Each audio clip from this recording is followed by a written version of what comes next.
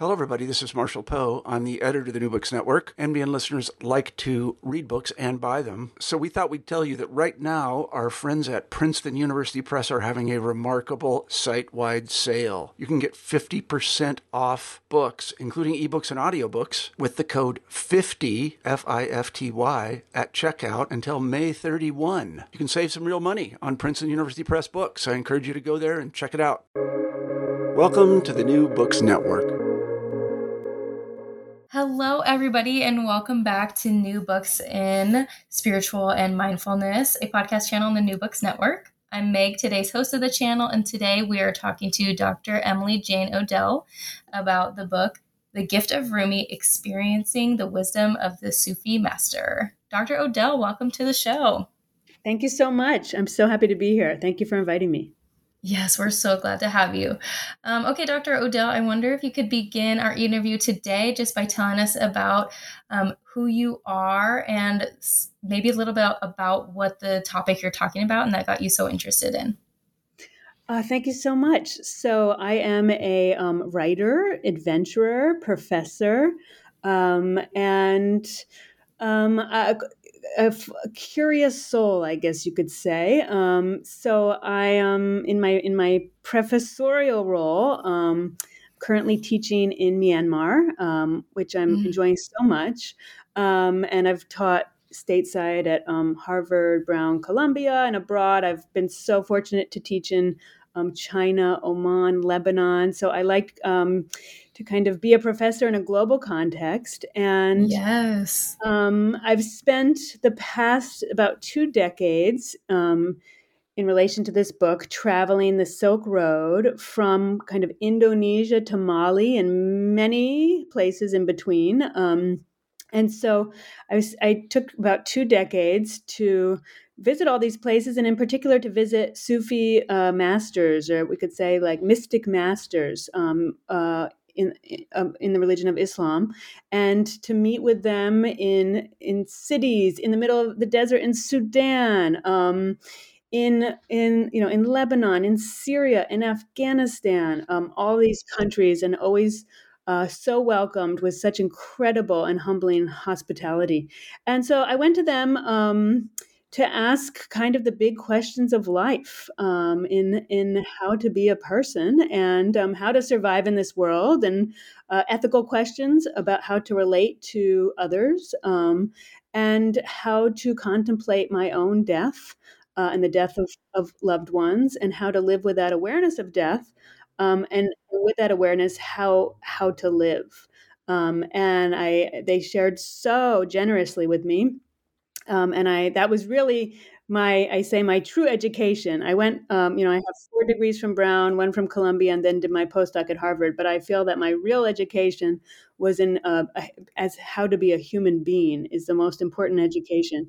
And I'm so grateful to all these teachers who shared with me their own personal experience, and as if you read the book, also kind of gave some counseling in soul counseling, psychological counseling, and emotional guidance in how to be a person, and how to keep trying to perfect oneself as a human being in this world full of challenges.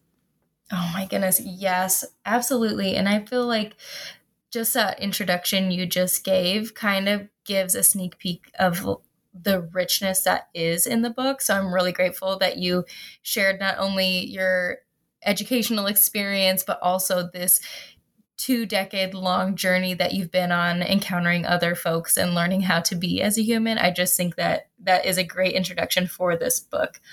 My first question for you, and I feel like you kind of touched on this generally, but I'm wondering, are there any specific moments that led to your decision to write this book, The Gift of Rumi?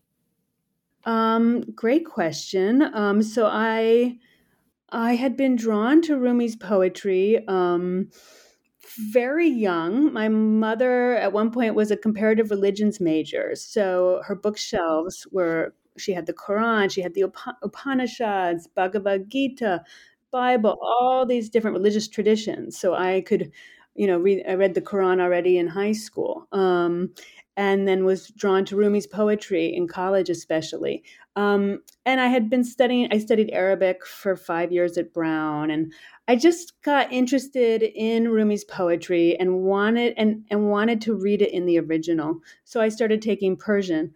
And then I started to see kind of in learning Persian at Brown and then at Harvard and then in Tajikistan with the American Institute of Iranian Studies, which was an incredible experience, that the translations weren't like necessarily what I was reading in the Persian. So I just thought, oh, okay, that's interesting. And how did that happen? And kind of looking into that and wanting to um, kind of give readers a kind of a word for word translation of Rumi's poetry. And so that I just felt there was kind of a need for that. And people have articulated over, I'd say, about the past 5 years on social media, a kind of a desire for that. And I thought, well, that's something I wish I could read. So they say, if you don't find the book you want to read, write it. So it's one of those situations. And then I had this incredible, unique opportunity where I was invited to do a 40-day retreat in Istanbul, a spiritual retreat to learn how to whirl like a dervish. And this was with a whirling dervish master and his students, his like Sufi disciples, and to just not leave that dwelling for 40 days and to just really dive into dervish life. So whirling is just one aspect of dervish community, and this is the Sufi order, the Mevlevi Sufi order, that is dedicated to Rumi and is coming from his life, his tradition, and it's his legacy, really. So I got to learn how to, as in the book people will read, try to learn how to play the ney, the reed flute unsuccessfully, spoiler alert, and how to whirl. And in doing this, I just thought, wow, like this is incredible. And I would like to share kind of the essence of Rumi's Sufi poetry and his historical context and cultural context and how his legacy is embodied and transmitted today so people can see this is not just 13th century poetry. This is lived, embodied, and treasured by Muslim practitioners around the world, just absolutely treasured. And in my introduction, I say how in the musical traditions of Central Asia and in India and Pakistan, the lyrics come from Rumi's Sufi poetry of many of these traditional musical forms. So the sheikh that I did this retreat with said to me, you will write a book and it will help explain Rumi to Westerners or Western readers. And I thought, I will, like, really? Yeah. Okay, sure. And that was like the least of my concerns then. And I didn't even think that would be a possibility, but he kind of planted the seed. And then I felt a responsibility. And so I kind of felt this was an act of service to kind of give back what I had been given so much by him and his community and all the other sheikhs on the road, that this would be some small way of kind of giving back and sharing it and passing it forward. Oh my gosh, yes. And also what an incredible opportunity to have those 40 days. And I'm just saying, for those of our listeners who might not have a real deep cultural understanding of the whirling dervish and the dervish community, can you just give us a high level explanation of what that's like, maybe what makes that unique? Sure, great question. So, kind of the foundation of that dervish education is mindfulness in the sense of kind of etiquette and manners, where you're kind of training so that you're aware every moment, and not just aware, but trying to give love, to be love, to breathe love. So you have to be aware, number one, but also it's awareness in love, with love, and for love. And so that takes training and that takes guidance. So the sheikh is in the role to kind of always, just their presence alone makes you kind of awake and aware. And so I say in the book, even the way people place their shoes at the door should be done with awareness and love and care. That every action should be done with love and care. Every breath. and every glance with love. So this takes practice. And it was great because it was like a dervish laboratory where we could all practice.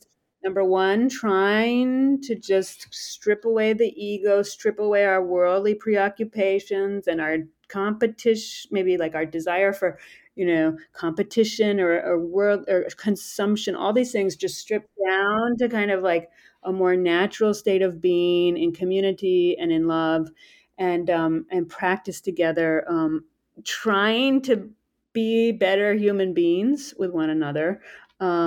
And so that's kind of the basis, is that etiquette, and manners. And so that even includes like little bowing before you enter the room, permission to enter the room. But it's great because it really makes you kind of aware of yourself and of the other, which is important. Mm-hmm.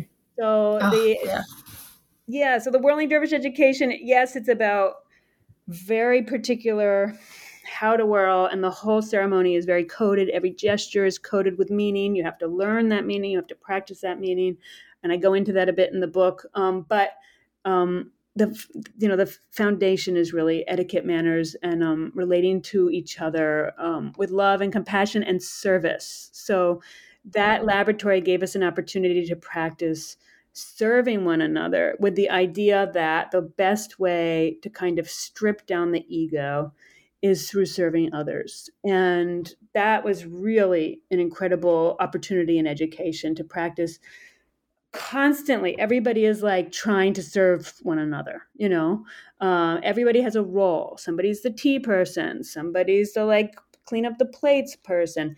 Everybody has their role, and those roles can shift, but what a great opportunity to be of service. I think in one of the lines I translated from Rumi, he says, the goal is to kind of find the sultanate hidden in servitude.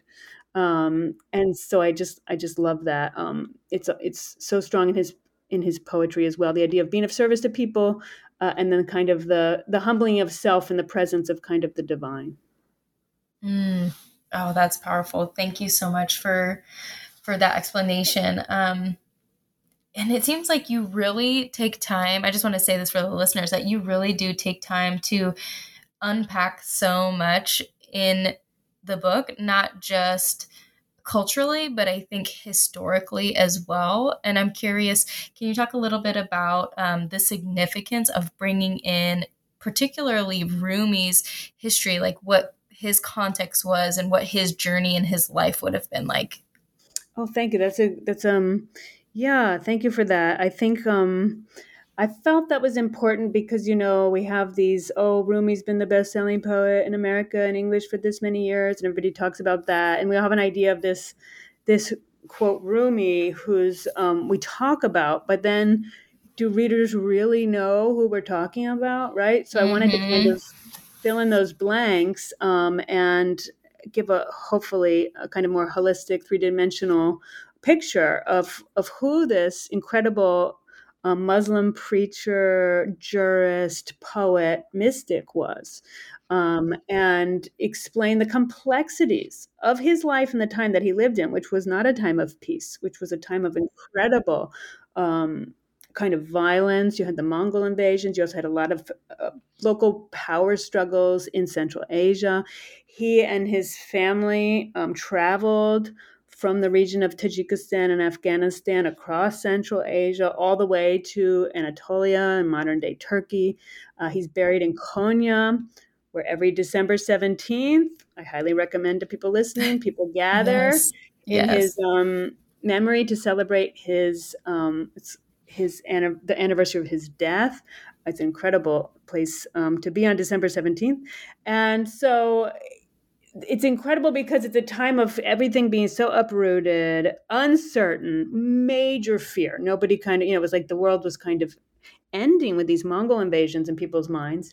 And within that horrifying landscape of violence and uncertainty, he creates and writes these ecstatic verses that so many of us love and treasure.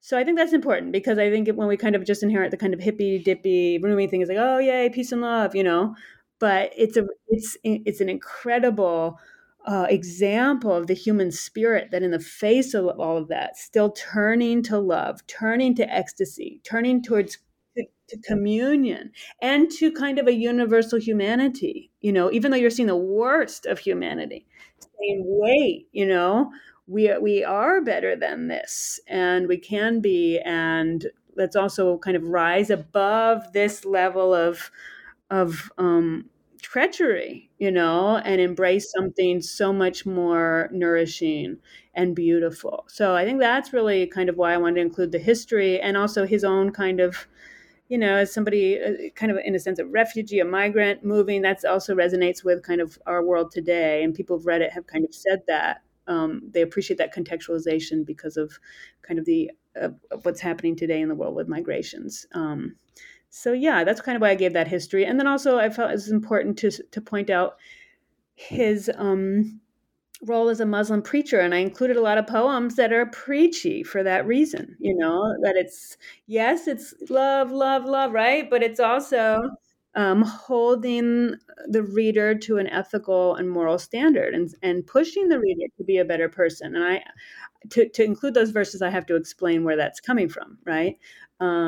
So, and then also as a jurist, it's fun. He has a lot of verses about Islamic law, and he had a certain kind of contentious relationship with jurists who were kind of all very much with, kind of obsessed with the letter of the law. And he says, our judge cares only about, is the judge of love, and plays with that. So I wanted to include that history too. Yeah, I love that because it gave such a unique context to read Rumi through rather than, what you were saying, like just, here's this love and let's talk about love. But this is like a resilient, fierce, overcoming type of love that, even in the book, you say that Rumi wasn't interested in monasticism. And in this day and age that he was living in, it would have been really easy to be a spiritual leader and to just lock yourself away because humanity is out of control. But you say that one should not cut themselves off from the world because without the vices and tests and troubles of the world, we would not develop spiritually.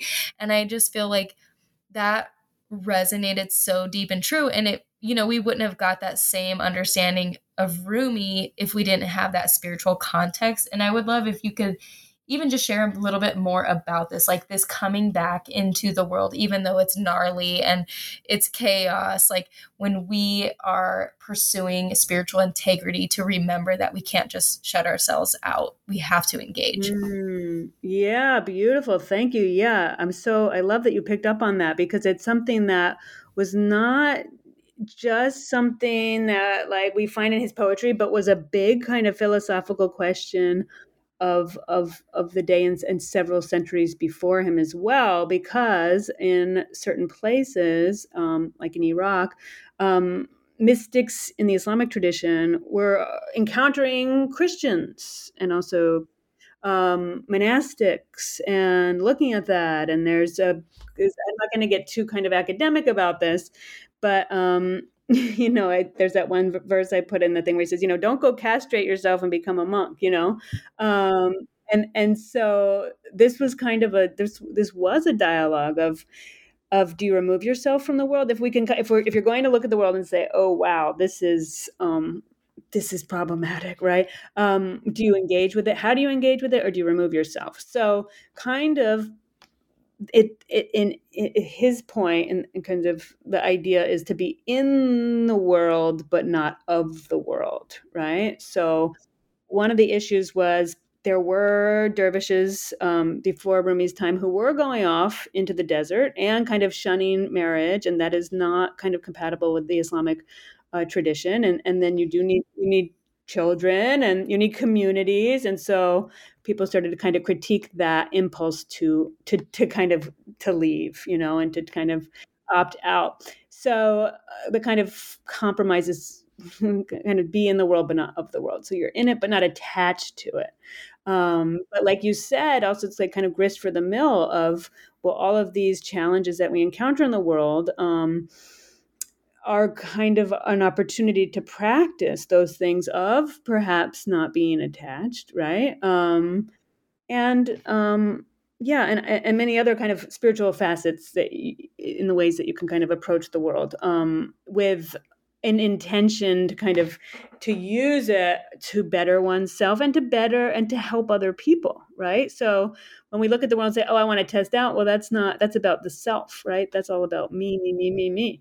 Instead of looking at the world and serving others, and seeing the need to serve others. Many Sufi lodges had kind of what we would call kind of like a I don't want to call it hospice, but like a place for like a hostel kind of people, travelers to come through, and also for poor people to come, sick people to come, constant serving. So that's also kind of dervish culture at that time is, and for many centuries later, is serving those in need, and that becomes a reason to be in the world, is to serve others. And yeah, I think it's a question that remains for pretty much everybody I know in my life, right? Yes. Everybody wants to now be in their little caves and say, "Oh, this is too much," but this is not. In a way, it's nothing new, right? This is what it means to be a human being. It's how do we engage in this world, relate to one another, and do we opt out because it's just too much or whatever? Mm-hmm. Mm-hmm. Oh, wow. And I love that Rumi was asking these questions and having these conversations so long ago, and we're still grappling with what that looks like and what that means for us. And I just think that's so powerful. Mm-hmm. I think that's true. But I think what's so amazing is poems, and what I try to include were verses where he's aiming for not just the stars, but beyond the stars. And it's kind of like, why are you making your preoccupation this world, right, instead of the divine realm? And so that's where the kind of whirling practice comes in, is like it's kind of a metaphor of you keep turning towards the divine, keep turning towards beauty, keep turning towards ecstasy and bewilderment, and turn towards not knowing. And so that's the refuge and kind of the work, in a way, is to just keep turning and keeping one's consciousness and sights, spiritual kind of sights, on love, right? And so that's, for him, everything else falls away. If your sights are on love, then whatever, all these are preoccupations with the world, which are still worldly preoccupations, fall away. And so, I think there's a great verse I put in there that he wrote, where he says, if my eyes have ever looked upon anything else but love, on the day of kind of judgment, keep kind of paradise for me. I'm paraphrasing, but don't take one moment in life to look at anything except love and see, so I think that in many ways is a phenomenal fix and guidance, is and how to get through the muck is, why are you looking at the muck, right? We have all these other beautiful ways of being and relating, and just being in love, and that's the refuge. Yeah, and that's timeless, True. I love that. Yeah. Okay, you brought this up, so I'm gonna go here. The whirling dervish, Rumi and his experience with that, but I'm also curious. I don't want you to give too much away, because I want people to go and buy your book and support you and read about it. But I also am curious, can you give us just a little sneak peek into your own whirling dervish experience? Okay, sure. So I have a dance background. So, I kind of started off with oh, how hard can it really be? Well, it turns out it is right. Very hard. Yes. And the teacher wanted to train me very slowly, which is the traditional way. And that's what I loved, because for better and worse, I'm very much a purist in traditions that I study. Is I kind of want it to be, and so I was very fortunate that I found a sheikh who teaches in the traditional way. This is going back centuries. This is very unusual. I mean, that's very hard to find. So I was very fortunate, just because that's kind of my orientation, is kind of purist. So I'm like, okay. And, he made a wooden board, and he stuck a stick, there's a little kind of, it's not a nail, because that sounds like it'll hurt a lot, but a little knob, let's say, in the middle. and you stick your first two toes, kind of put that knob between those. And it's just very slow for the first when he starts training people. And I'm a little impatient. So I am a purist, but I'm impatient. So I'm like, okay, I got it. I got this step, but so much of what he was teaching me was in the process of learning, which was about patience. So there's all these kind of lessons happening on multiple levels. And we each would take our turn on the board, and eventually then I advanced, and then I got to do it without the board. And then I, to my surprise, got given the kind of the gown to, the beautiful white gown. And what I meant to say with your question before about the world is that all that, the cloak, these mean things. So the white represents kind of the funeral shroud, and then the black cloak over that is the world, and kind of everything that comes with the world. And so when the ceremony begins, you take off that black cloak because you are taking off the world to kind of merge and feel and love. But at the end, this goes back to your question, we put back on the black cloak. So you don't get to stay in that ecstatic state. You don't get to stay in those kind of celestial transcendent realms. You must come back down to earth. But the idea is now you have to go be a servant and bring that love to other people. So the Whirling Dervish ceremony itself that you're asking about really mirrors that kind of what we just talked about in that last question of yes, you can ascend, transcend, and taste that ecstasy of love, but then come back down and then give that to other people. So it was great to kind of learn that in an embodied practice in community and have the support of my dervish brothers who were so supportive and wonderful. And then I had to do my final exam, which was a surprise to me of turning 1001 times when they counted. And that was really fun because fun when it was over. Right. But it was a great experience, and I just loved feeling their love and support as I tried to wobble 1001 times and not lose my lunch. There's tricks, but it takes practice. Yeah. Yes. Oh, wow. What an awesome opportunity. And one thing that I love about the book is that it is such an embodied experience. Like the faith journey in this way is very embodied. It's not apart from the body, just like it's not apart from the world. It's very embodied. And I think that's so powerful.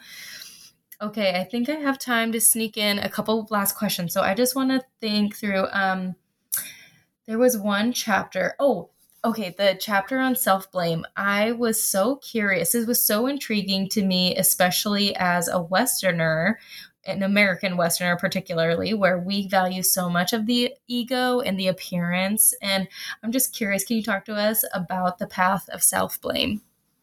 I will. And, it's interesting. Usually when I speak about Sufism and Sufi history, I don't talk about it just because, like you said, it's kind of foreign to our construction of subjectivity and ways of being in the world. But as I was translating Rumi and reading so much in Persian and how so much of that kind of path, which I'll explain in a minute, comes up, I just thought, okay, I need to include this. And also it was kind of you can see it in the behavior of his teacher, Shams of Tabriz. So I thought, well, this is a big part of him and I shouldn't leave it out just because maybe it's a little strange to a Western reader. So so one way we can work on our ego and in the sense of, or let's say our ego attachments and our idea of self and separateness from other people, right, is service. But another way is to, and this is not for everybody, it would be kind of if somebody is at a certain, let's say, kind of level of understanding, because it could be misunderstood and abused, would be to bring blame on the self, to kind of intentionally humble oneself. So let's just give an example of, if, one should not drink in Islam. So what if one carries through the street, and I'm talking about this as a specific example in Rumi's day, a container of alcohol, not drinking from it, but people then might talk, right? And then you kind of intentionally maybe bring some ruin upon your reputation to kind of break your attachment to reputation. And this is not really practiced today. I do know maybe some who have practiced it in little ways, to just kind of bring some little blame on themselves to humble themselves. Not really practiced today, but it was a bigger part of Sufi practice then. And I think it's I hope, maybe you can tell me as a reader, but kind of liberating to even read about as a possibility, right? Because we're so kind of fixed to our notions of ego and self and reputation. I don't know. What was it like for you to read that? Or Yeah, I think exactly what you said, because it is such a foreign thing. Just to even go there in my mind was really interesting because, you know, every part of our culture here, at least, I'm in outside of Philadelphia, and work culture, like parent culture, all of it is about like what is reflected back at you as who you are and what you can do, what you produce, how much you work, and just to have the permission to let go of that. That's more what I took as a reader, was to look at it through the lens of like, this is permission that there is a better way and you don't need to hold so tightly to that ego. right. And is it better, or is it going to also just make you happier, right? And more at peace. So like, in the kind of the great resignation, everybody quitting their jobs. I have friends who have quit, and they quit and they're like, I'm going to quit. And then they quit. And then they're like, so they'll be out with friends, or maybe they'll meet a friend of a friend, and they're like, oh, so what do you do? And then even though they think they no longer care about reputation, they're like, oh my gosh, like, oh, well, I was working at and they can see they're still so attached, even though they took this great big leap to say, like, you know what, I'm going to quit and just like be for a little bit. But then they run up against the ego and like, how am I framed to people? And like, what are they going to think of me? And so it's very difficult, for even when I think somebody takes that leap, it's still, it's very hard. Yes, But then they're very happy, and then they're much happier, and they're much more at peace. But there's a transition, which can be it's a shock at first. Yeah. That's awesome. Okay, if you could leave us with one final thought now that your book is out in the wild and we are loving it and the readers are going to love it, what would it be? Oh, you're sweet. Thank you. What's my final thought? What is my thought supposed to be about? If you know someone's going to pick up your book today, like what would your final thought as the author be?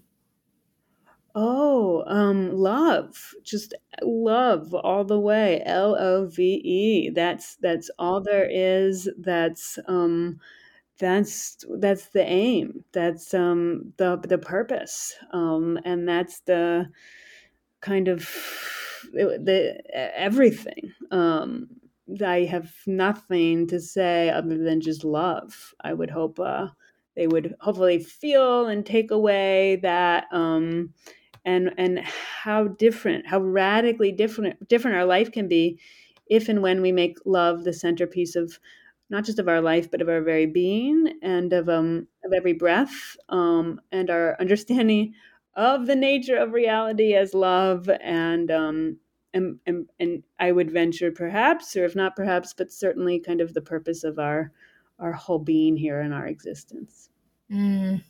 Oh, that's good. Thank you, Dr. Odell. Okay, I could probably talk to you for a few more hours, but I feel like we've taken a lot of your time. Before I let you go, will you tell us what are some projects you're working on now? Like, what's next? Thank you so much. So I am working on a memoir. I was living in China during the pandemic, and also got to spend winter time and summer in Tibet.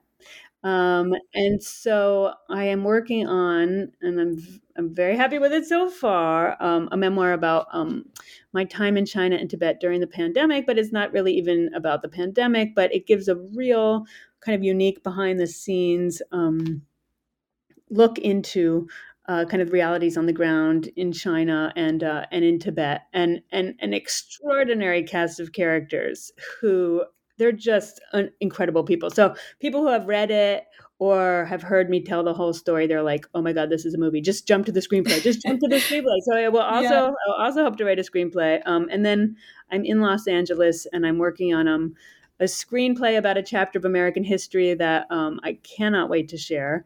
It's been amazing to dive into American history and see kind of the roots of things going on today in this particular chapter of American history. So I'm kind of focused on that. And then I have a play reading coming up about a famous modern activist in China that I can't wait to share. So I have a play, a screenplay, and a book. So I'm busy writing and so happy to be just having the time to kind of write all these tales. Wow. Oh my gosh, those sound like such great projects. Well, we just want to thank you so much for being on the show tonight. And we really enjoyed interviewing you. And I can't wait to continue to support your work. So thank you so much for tonight. Thank you so much for having me. This has been so wonderful. And I'm so touched that you read the book and you're sharing it with your listeners. Thanks so much. Yes, of course.